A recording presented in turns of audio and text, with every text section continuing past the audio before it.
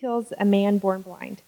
As he passed by, he saw a man blind from birth, and his disciples asked him, "Rabbi, who sinned, this man or his parents, that he was born blind?" Jesus answered, "It was not that this man sinned or his parents, but that the works of God might be displayed in him. We must work the works of him who sent me while it is day. Night is coming when no one can work. As long as I am in the world, I am the light of the world." Having said these things, he spat on the ground and made mud with the saliva.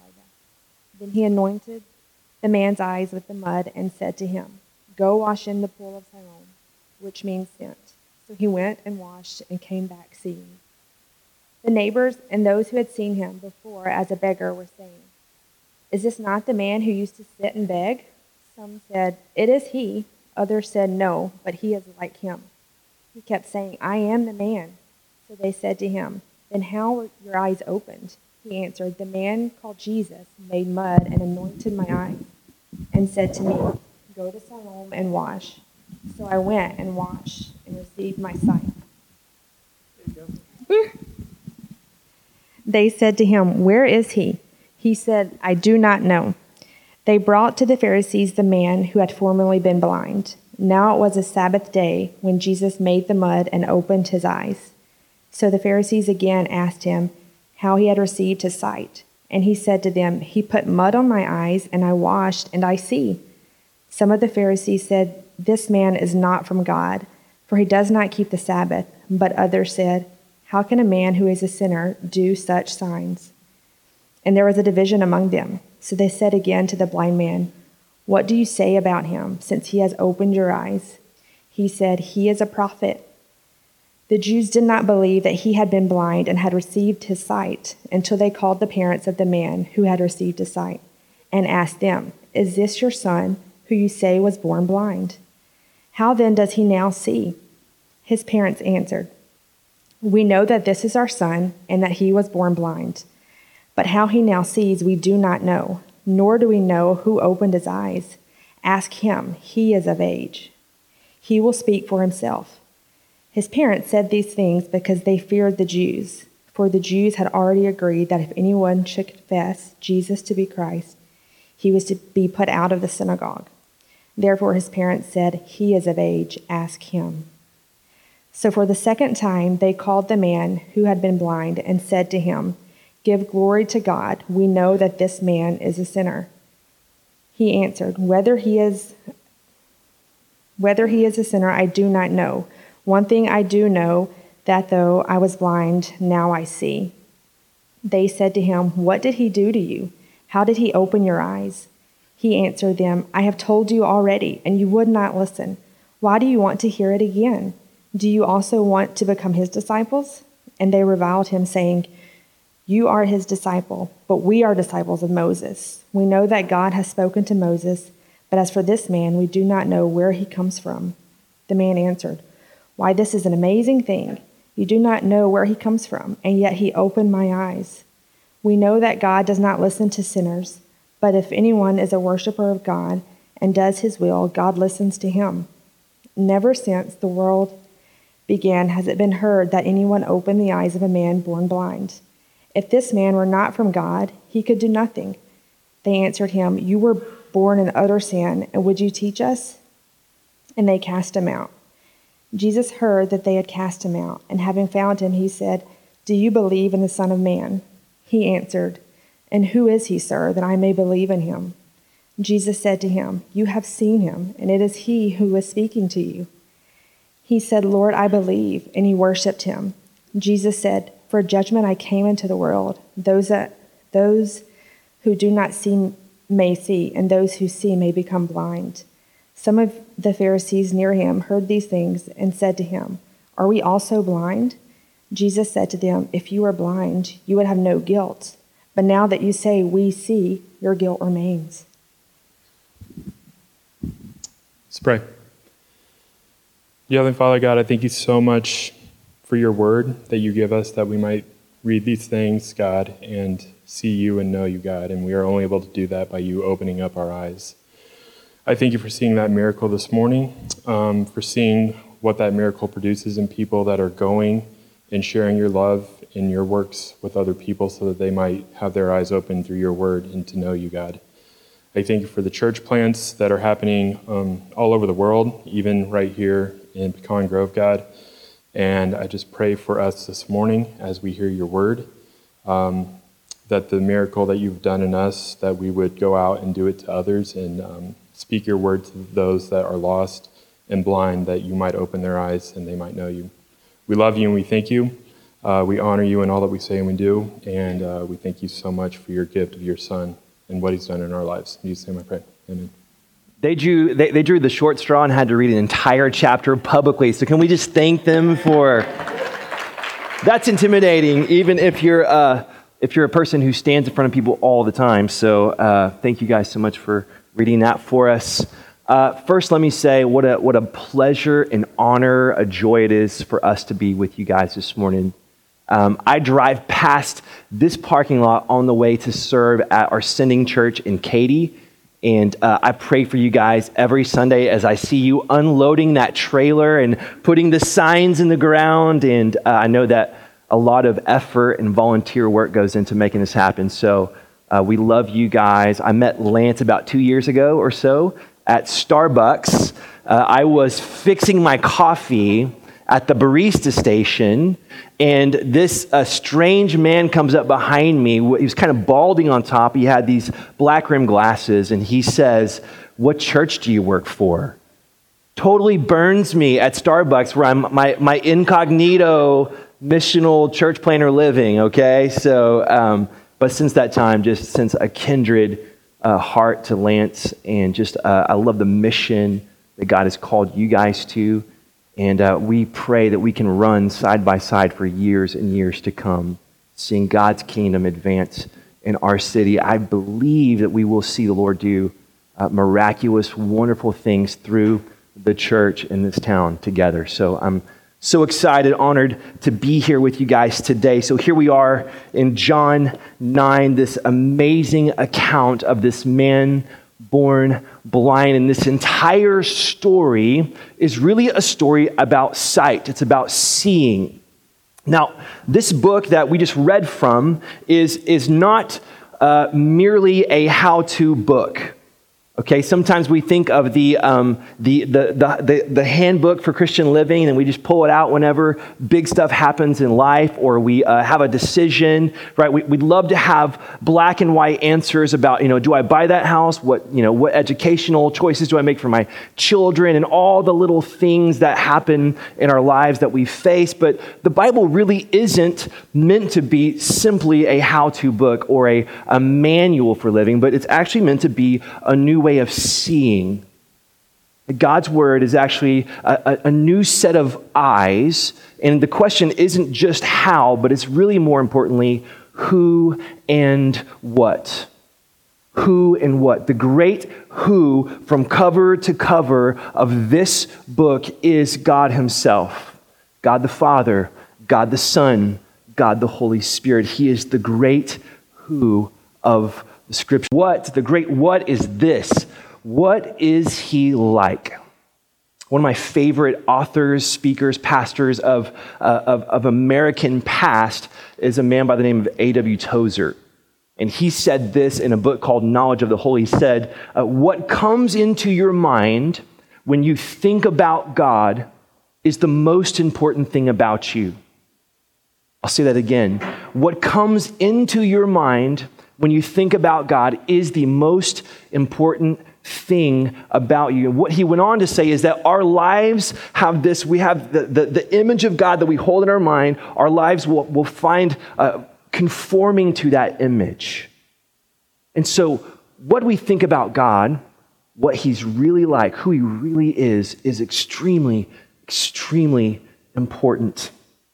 Here we have, if you want to look at verse 5 with me, I want to start here, and then we're going to kind of back up and look at some other things. But in verse 5, Jesus says this: as long as I am in the world, I am the light of the world. I am the light of the world. Now, here's the problem that you and I face, is that you and I live in a very shadowy land. Here's what I mean by that. Every swipe of your phone, every commercial, every billboard, every TV show, every movie, every song you hear, all of it has a message inside of it. And that message is about ultimate reality. It's saying in itself, here's what matters. Here's how things really are. To add to that, we have a sin nature. We're born into this sin thing. And even as believers in Christ, we battle within ourselves. We have this bent that wants to go the wrong way, to do the wrong thing, to think wrong things, to say wrong things. We have this inward battle. Let's just add another layer on top of that, is that you and I were born into broken family systems. Amen? Okay? Let's just be honest. Let's just call it like it is. Even the best family that you could have been born into was broken. Right? And so we have this warped thing in us, really just even out of the families that we come from. And let's just put the cherry on top. The scriptures tell us that we are in the midst of a spiritual battle, that we have an enemy. There's an evil one who wants to stomp out your faith, and he does that by distorting, perverting, warping your view of who the Father really is. We live in a shadowy land, but we can find hope this morning that we have the light of the world. Here's my first point. If you want to know who God really is and what he's really like, look at Jesus. Let me think about that. I am the light of the world. Have you ever been in pitch black before? A few years ago, we took our kids to the inner space caverns. I don't know if you guys have ever done that before, and you take that rickety little escalator thingy down, like way down deep into this cavern, and the stalactites and the stalagmites and the blind cockroaches and all that kind of crazy stuff that they have down there, right? And they get down there, and part of the tour is that they always turn off the lights. Have y'all done that before? Or they turn off the lights, and you're way below the Earth's surface, right? So there's no sunlight, and literally every light in the place goes off, and you cannot see your hand in front of your face. It is pitch black. See, Jesus says here, I am the light of the world. He doesn't say I am a light. He doesn't say I am the brightest light. He says I am the light of the world, which means this: apart from Jesus, we have no light to see who God really is and what he's really like. He is the light of the world. As the author of Hebrews in chapter 1, verse 3 says this, he is the radiance of the glory of God, the exact imprint of his nature. He reveals God to us. So this next logical question for us is, what specifically is Jesus revealing here? Well, what I want us to do is take 3 sets of characters that are in this account of Jesus and look at how Jesus reveals the Father, who he is and what he's like. We're going to start back at the beginning of the story. So Jesus has just had another encounter with the Pharisees and the Jews. He's been in the temple. He's been teaching. There's disagreement. There's a fighting of words breaking out. Jesus says hard things. Lance talked about that last Sunday. And now he's leaving that scene, leaving the temple. And it says he passes by a man born blind. And his disciples ask an interesting question. The first set of characters that I want us to look at is the disciples. Let's read this question starting in verse 2. And it says, and his disciples asked him, Rabbi, who sinned, this man or his parents, that he was born blind? Jesus answered, it is not that this man sinned or his parents, but that the works of God might be displayed in him. It's a revealing question. Underneath that question is the question of why. Right? Why did this happen? Surely we have things in our lives that we question. We're like, Lord, why did this happen? Why did so-and-so's child have this thing happen? Or why am I like, X, Y, Z? And we have why questions. And what they're getting at is, who's to blame for this? Right? Who sinned? Was it this man? Or was it his parents? They're asking a question that's really from a viewpoint and understanding of the Father that was this: judgment. It's a good Jewish question. In the 10 Commandments, the second commandment is this: you shall not make an idol for yourself. You shall not bow down to it. You shall not worship it. And then he has this little clause added onto this commandment. It says, for I, the Lord your God, am a jealous God, punishing the children for the sin of the parents to the third and fourth generation of those who hate me, but showing love to 1,000 generations of those who love me and keep my commandments. So they're kind of showing a little like Jewish wisdom, prowess of asking a question of like, who's to blame? Jesus, however, answers it in a very, very different way. He answers, it was not that this man sinned or his parents, but that the works of God might be what? Displayed in him. That the works of God might be seen, displayed. Jesus, the light of the world. Here's the first thing that we can learn from this, is that when the disciples saw judgment, Jesus saw opportunity. When the disciples are thinking blame, Jesus is thinking mercy. You see, my second point is this: in Jesus, we see a God of mercy.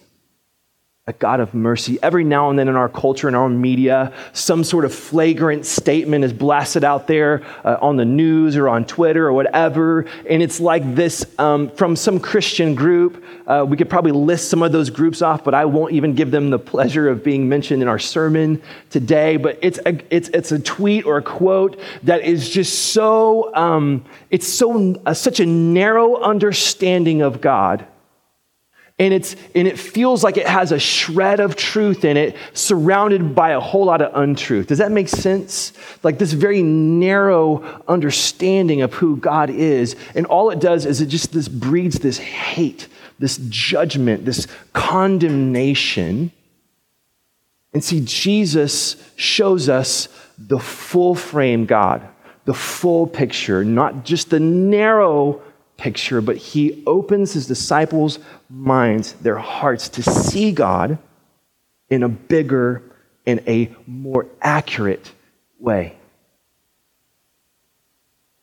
The disciples, Jesus in James 2, he reveals to them what James 2:13 says, that the God in whom mercy triumphs over judgment. In Jesus, we see the God of mercy. The second group of people that I want us to look at today is the Pharisees and the Jews. Now, we've talked about these encounters that Jesus has had with the Pharisees and the Jews. And there's something kind of maybe a little bit hidden in this account that I just want to make sure that we catch, and we pick it up starting in verse 13. If you want to look back with me, in verse 13, the neighbors who have been so excited about this man receiving his sight, right? And they're like, is this the guy? I don't think so. And he's like, hey, I'm the guy, right? He's telling them, look, I'm right here. I'm the man. And they're excited. They take him to the Pharisees in their excitement. And obviously they're not so excited about what's happened. In verse 13, it says, they brought to the Pharisees the man who had formerly been blind, and now it was a Sabbath day when Jesus made the mud and opened his eyes. Uh-oh. I don't know if you have a child that likes to push that same button over and over again, like with their brother or their sister.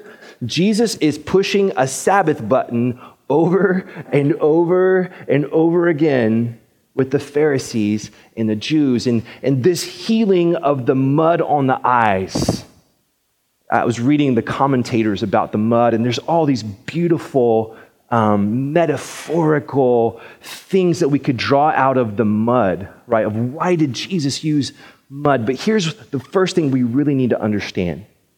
In the Sabbath regulations of Jesus' day, it was not allowed for a person to knead dough, knead with a K, okay, to make dough. And so Jesus, if you're just picturing this scene, this blind beggar on the side of the road, Jesus, I just picture him kneeling down, beginning to spit in the dirt. And it's not like just a little bit of spit, but to make clay, okay, it's kind of like an uncomfortable amount of saliva is going into the ground, okay? I don't know how he did that. That was kind of miraculous in itself that Jesus was able to do that, right? But what he's doing is he's kneading mud. And then he anoints the man's eyes and breaks the Sabbath regulation.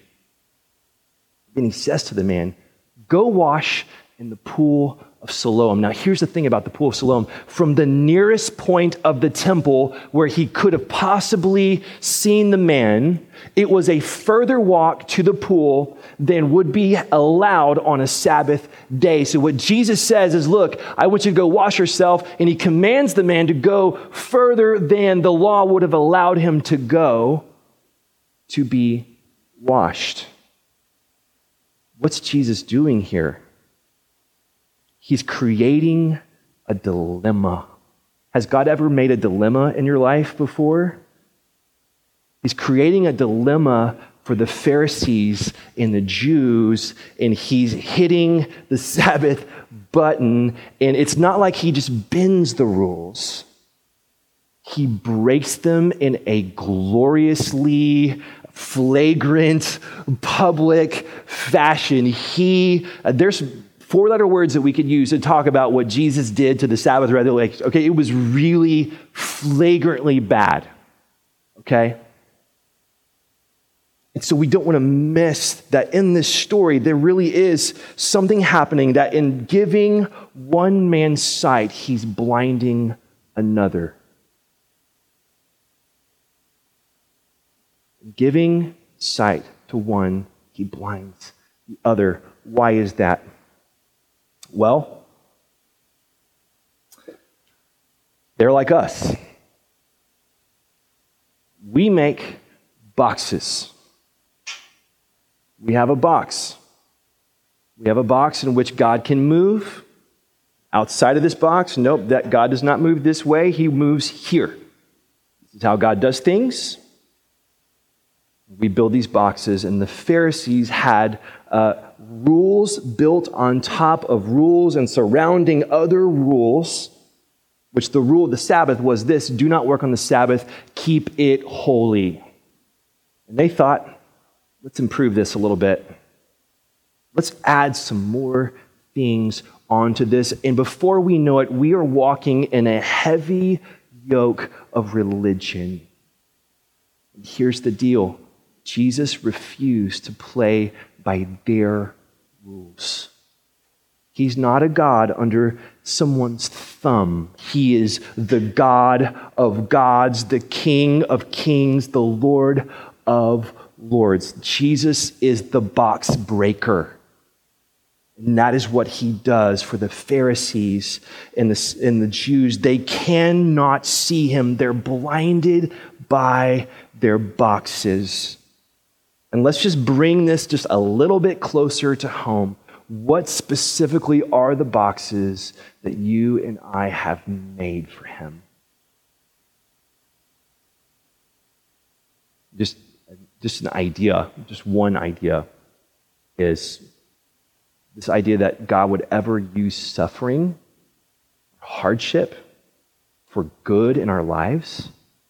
Like that doesn't fit into our box, our picture of who God is, that he would allow something difficult to happen so that it would form character and endurance in us, and we could go scripture after scripture to refute that idea, but yet it just doesn't fit our box. And yet Jesus uses suffering in our lives. Or maybe it's this, like you think in your box, like Jesus could never use someone like that. Or Jesus could never use someone like me. Or how could God ever use a such and such kind of leader or such and such kind of pastor or such and such kind of church because our doctrine's so different and blah, blah, blah, blah, blah. And we just have boxes. And here's the problem is that God just refuses to play by our rules. He blows up our boxes. This is my third point. In Jesus, we see the big, uncontainable God who breaks our categories. This big, uncontainable God who breaks our categories. In Isaiah 66, 1 and 2, this is the Lord speaking through Isaiah. He says this, "Heaven is my throne and the earth is my footstool. What is the house that you would build for me? And what is the place of my rest? All these things my hand has made, and so all these things came to be, declares the Lord. But this is the one to whom I will look, he who is humble and contrite in spirit and trembles at my word." You see, Jesus reveals a very big God, who doesn't come to affirm our preferences, but he actually comes to display his glory. He breaks our boxes. He breaks our categories. Lastly, the last character that I want us to spend some time looking at, and we cannot miss this one, is the man born blind. I mean, what an amazing story of this man. We've seen this kind of degeneration, like the Pharisees and the Jews are doubling down on their unbelief, right? They are, the heat is on, the religious pressure is there on the family and on the man, and we see them just like progressively almost getting blinder and blinder, and yet we see the very opposite in the man born blind, who's given physical sight, and yet he begins to progress in spiritual sight. He says he's a prophet. He goes on to say, they're like, this man cannot be from God, right? He does something that's just so ungodlike for us. And he says, hey, look, from the creation of the world, no one's ever seen a man born blind restored to sight. And so I don't know how he could be a sinner because God doesn't listen to sinners. And we just see this faith rising in this man throughout the story. And what does Jesus reveal to us? What does he show us about the Father through the man born blind? Well, number one, let's not miss this. He's the God of miracles. Amen? He's the God who takes a man who, it's not that he used to see and can't see anymore, it's the man who never ever was able to see, and he gives that man sight. He's the God of miracles, the God who takes broken things that do not work, that do not function, and he changes them miraculously, and he makes them work, and he makes them function. How beautiful is that? If one of you here was physically blind and you got prayed over this morning and you started to see, we would have the band go just a little bit longer, wouldn't we? We'd be doing laps around the room. We'd be celebrating, partying, because God has done something so powerful in our midst. Jesus is the miracle worker. He reveals the God who does the impossible, God who heals. We also see this man, he's sitting there in the dirt. This is such a beautiful picture of the gospel for us. This man who's sitting, begging on the side of the road. He's not asking for sight. He didn't plan on getting his sight that day or ever. And Jesus comes to him. That's the gospel, isn't it? You and I, dead in our sins and our trespasses, totally living an empty way of life apart from any God or knowledge of God. Maybe we knew about God, we knew about church, whatever, but our hearts were dead, and Jesus came to us. We didn't come to him. We didn't have that all planned out. But he came to us, and he gives sight to a man. He reveals a God of compassion who takes the initiative. But here's where my heart lands this morning. Verse 35 through 38. Jesus heard that they had cast him out, and having found him, now that's a whole sermon in itself. We won't go there. But he finds him cast out. He says, "Do you believe in the Son of Man?" He answered, "And who is he, sir, that I may believe in him?" Jesus said to him, "You have seen him, and it is he who is speaking to you." He said, "Lord, I believe," and he worshiped him. As I was preparing for this teaching this week, this is where my heart landed, because, I've seen a lot of stuff in my life. You're probably like me in that you've seen a lot of things. You've seen a lot of brokenness. I've seen a lot of pain. I've seen my empty way of life before knowing Jesus. I've seen a lot of bad things. I've seen a lot of iffy things. I've seen some great things. I've seen beautiful things. I've seen church. I've seen religion. Nothing compares to seeing Jesus. Just let that rest on you. Nothing compares to seeing Jesus. What Jesus ultimately reveals is the one worth seeing. My prayer for you, above anything and everything, is this: that you would see him. Not physically. He opens his eyes at the end of the story, not at the beginning, when he says, "You have seen him." Jesus reveals the one worth seeing. So, as we close this morning, I want to talk to two types of people in the room. First type of person: you are the man or the woman born blind. Just like me, just like everybody else in the room. But you have never seen Jesus. I want you to know this, that Jesus came to you. Jesus comes to you. Jesus takes the initiative. Jesus goes to a cross, and all of the stuff and our sin nature that's bent and doing all this crazy stuff, all of that goes onto him, and all of the righteousness and the goodness of Jesus comes onto you when you receive his work on your behalf. And that happens not by cleaning up your life, not by your good deeds beginning to outweigh your bad deeds. That happens by faith, and by faith alone, as we sang earlier, by grace alone. And Jesus here is passing by, and he wants to open eyes. He is still the God who gives sight. And maybe today is your day to have your eyes open, to see him for the first time. The second person that I want to talk to in the room today is the person who has seen him but desperately needs to see him again.